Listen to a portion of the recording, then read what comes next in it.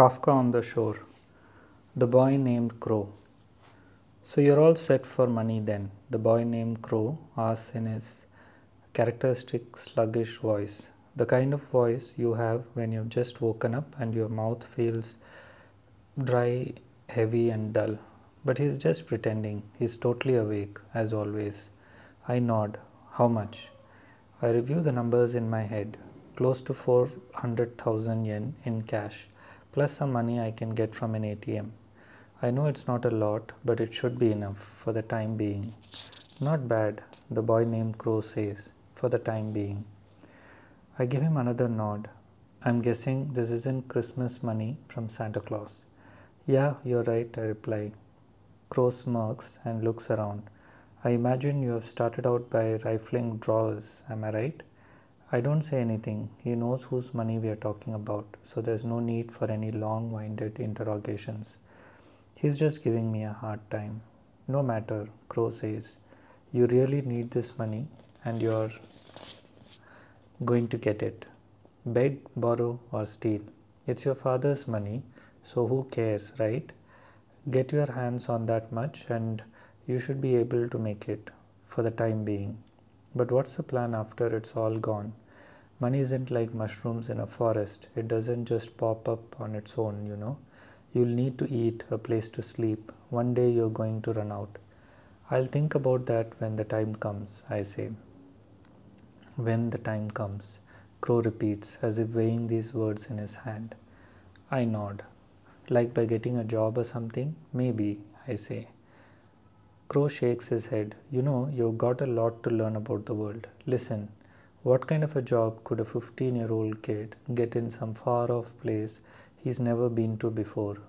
You haven't even finished junior high. Who do you think's going to hire you? I blush a little. It doesn't take much to make me blush. Forget it, he says. You're just starting out and I shouldn't lay all this depressing stuff on you. You already decided what you're going to do and all that's left is to set the wheels in motion. I mean, it's your life. Basically, you have to go with what you think is right.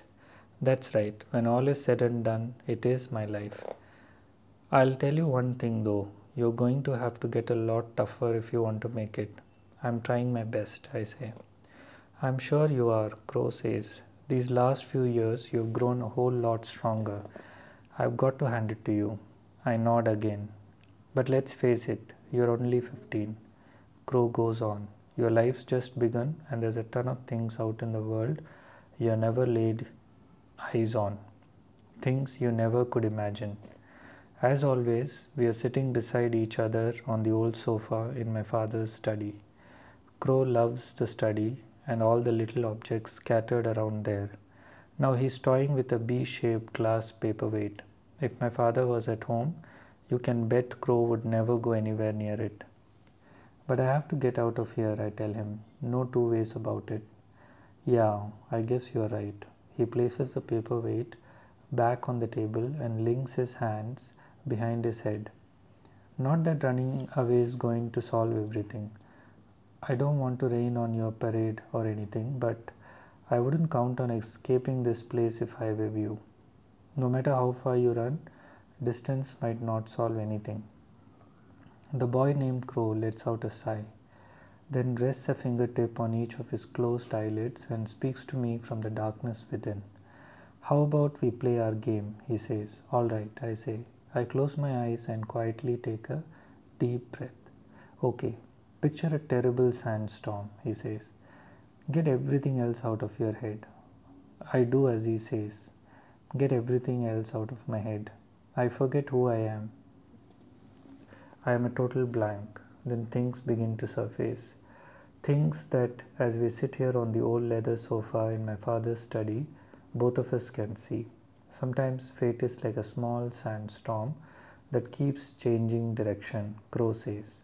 Sometimes fate is like a small sandstorm that keeps changing direction. You change direction, but the sandstorm chases you. You turn again, but the storm adjusts. Over and over, you play this out, like some ominous dance with death just before dawn. Why? Because the storm isn't something that blew in from far away. something that has nothing to do with you. The storm is you, something inside you. So all you can do is give in to it. Step right inside the storm, closing your eyes and plugging up your ears so the sand doesn't get in, and walk through it step by step. There's no sun there, no moon, no direction, no sense of time. Just fine white sand swirling up into the sky like pulverized bones. That's the kind of sandstorm you need to imagine. And that's exactly what I do.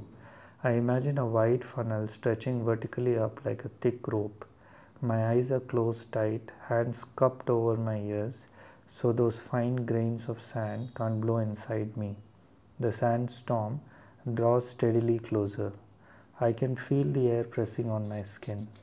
It really is going to swallow me up. The boy called Crow rests a hand softly on my shoulder, and with that, the storm vanishes.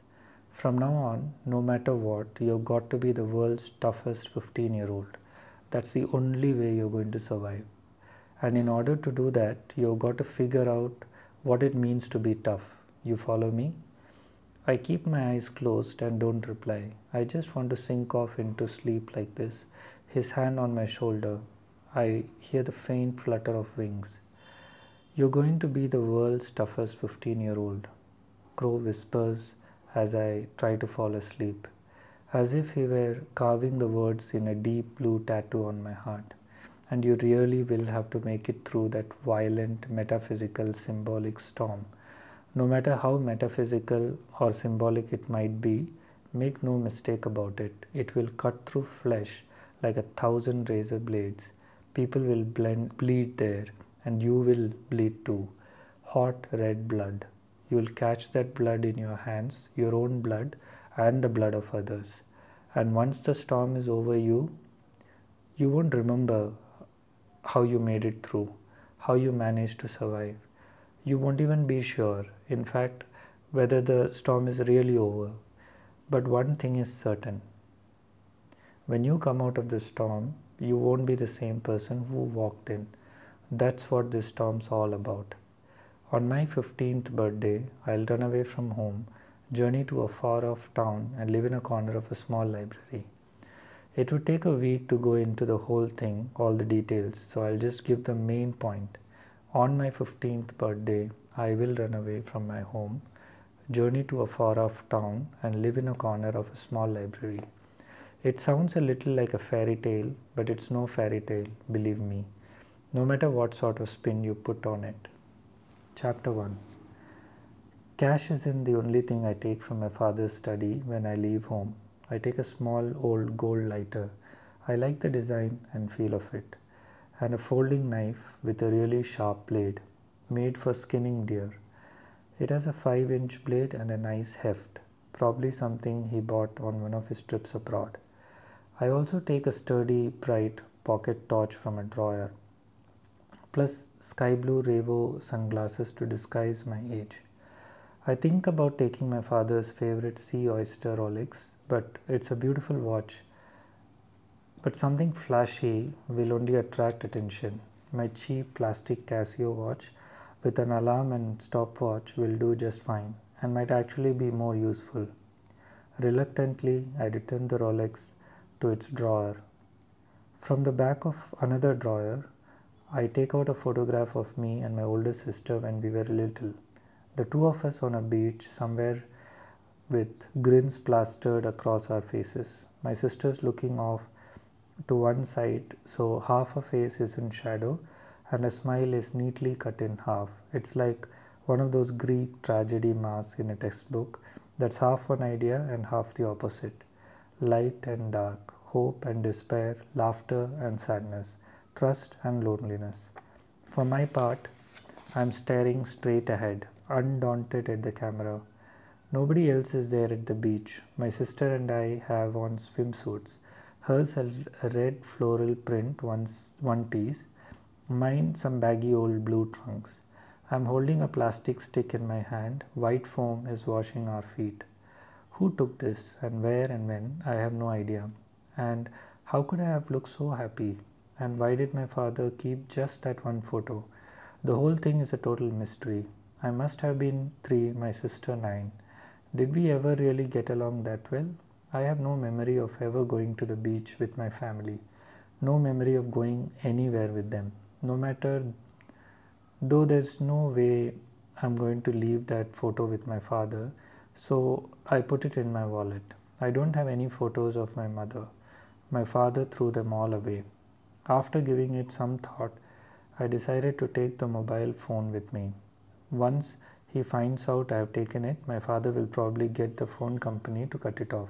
Still, I toss it in my backpack along with the adapter. Doesn't add much weight, so why not? When it doesn't work anymore, I'll just throw it away. Just the bare necessities, that's all I need. Choosing which clothes to take is the hardest thing. I'll need a couple of sweaters and a pair of underwear. But what about shirts and trousers, gloves, scarves, shorts, a coat? There's no end to it. One thing I do know though, I don't want to wander around some strange place with a huge backpack that screams out, "Hey everybody, check out the runaway." Do that and someone was bound to sit up and take notice. Next thing you know, the police will haul me in and I'll be sent straight home, if I don't wind up in some gang first. Any place cold is definitely out, I decide. Even in easy enough, just choose the opposite, a warm place.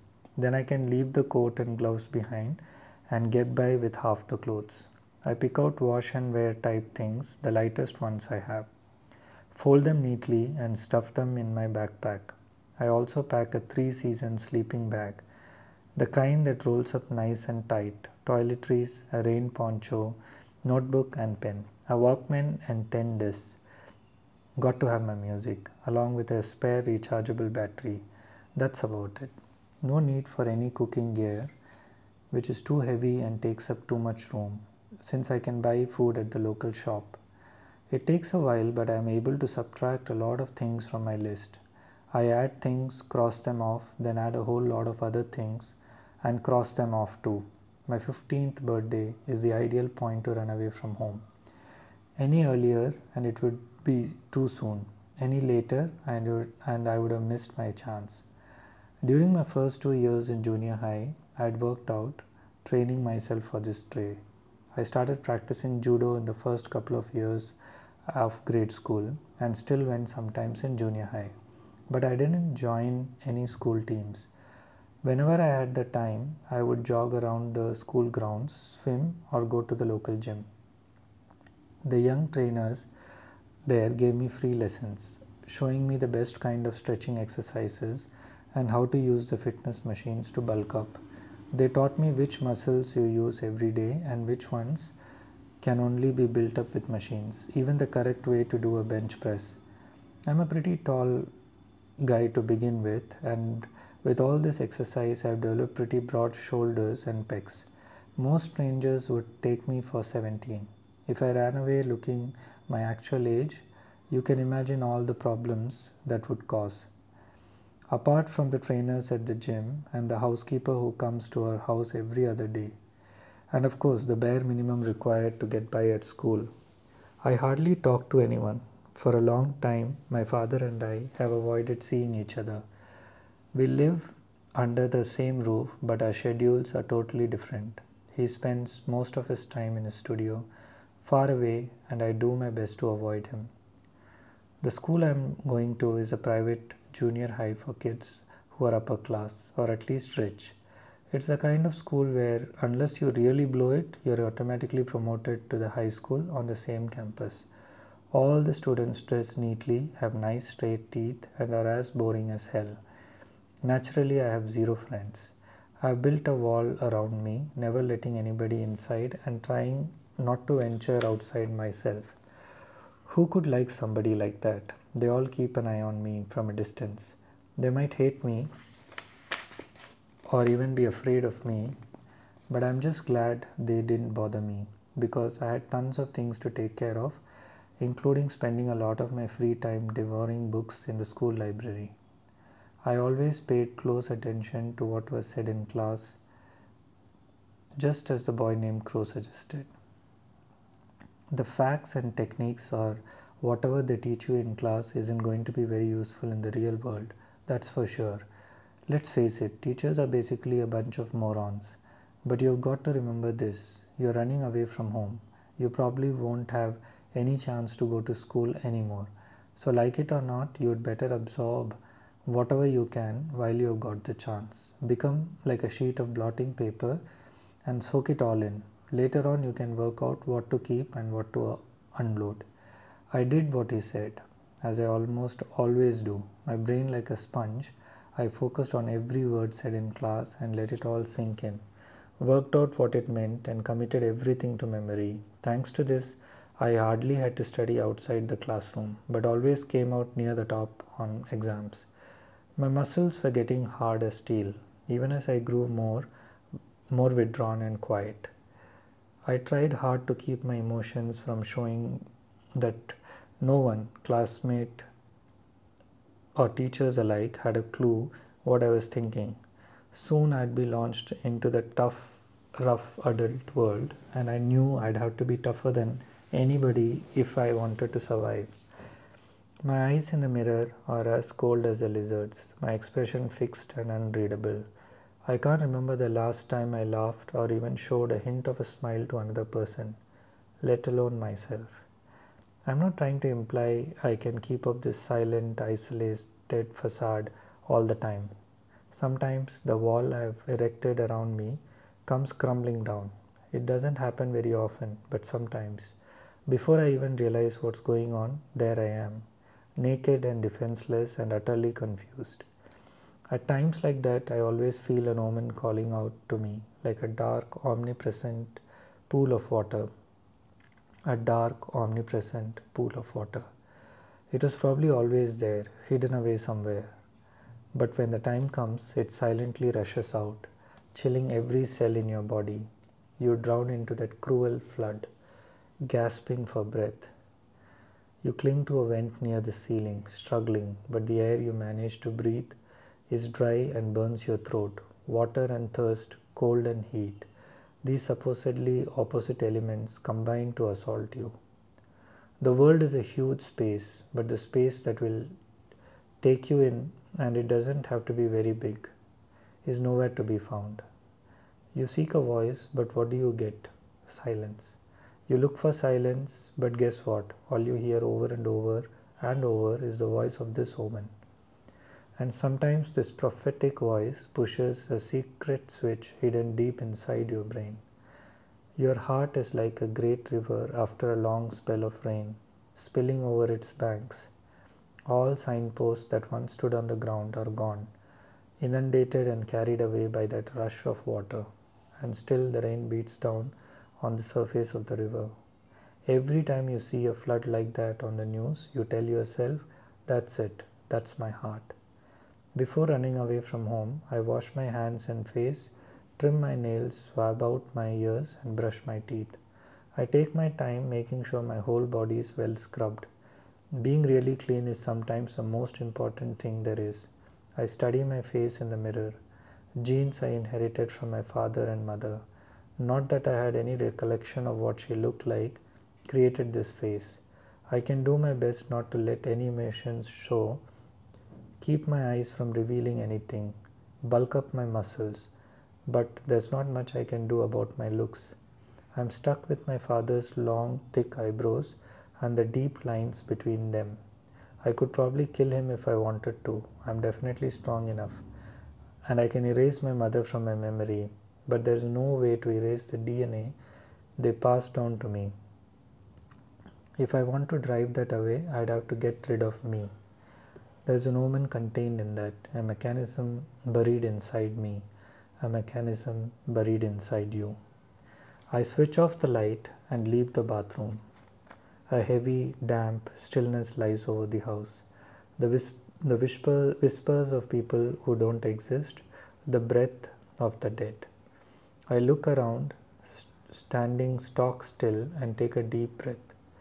The clock shows 3 p.m. The two hands cold and distant. They are pretending to be non-committal, but I know they are not on my side. It's nearly time for me to say goodbye. I pick up my backpack and slip it over my shoulders. I've carried it any number of times, but now it feels so much heavier. Shikoku, I decide. That's where I'll go. There's no particular reason it has to be Shikoku, only that studying the map, I got the feeling that's where I should head. The more I look at the map, actually every time I study it, the more I feel Shikoku tugging at me. It's a long way south of Tokyo, separated from the mainland by water, with a warm climate. I've never been there, have no friends or relatives there. So if somebody started looking for me, which I doubt they will, Shikoku would be the last place they would think of.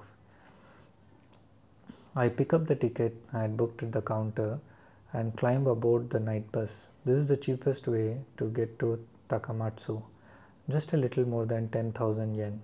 Nobody pays me any attention, asks how old I am, or gives me a second look. The bus driver mechanically checks my ticket. Only a third of the seats are taken. Most of the passengers are traveling alone, like me, and the bus is strangely silent. It's a long trip to Takamatsu, 10 hours according to the schedule, and we'll be arriving early in the morning. But I don't mind. I've got plenty of time. The bus pulls out of the station at 8, and I push my seat back. No sooner do I settle down than my consciousness, like a battery that's lost its charge, starts to fade away, and I fall asleep. Sometime in the middle of the night, a hard rain begins to fall. I wake up every once in a while, part the chintzy curtain at the window, and gaze out at the highway rushing by. Raindrops beat against the glass, blurring street lights alongside the road that stretch off into the distance at identical intervals, as if they had been set down to measure the earth. A new light rushes up close and in an instant fades away behind us. I check my watch and see it's past midnight. Automatically shoved to the front, my 15th birthday makes its appearance. "Hey, happy birthday," the boy named Crow says. "Thanks," I reply. The omen is still with me, I thought, though like a shadow. I check to make sure the wall around me is still in place. Then I close the curtain and fall back to sleep.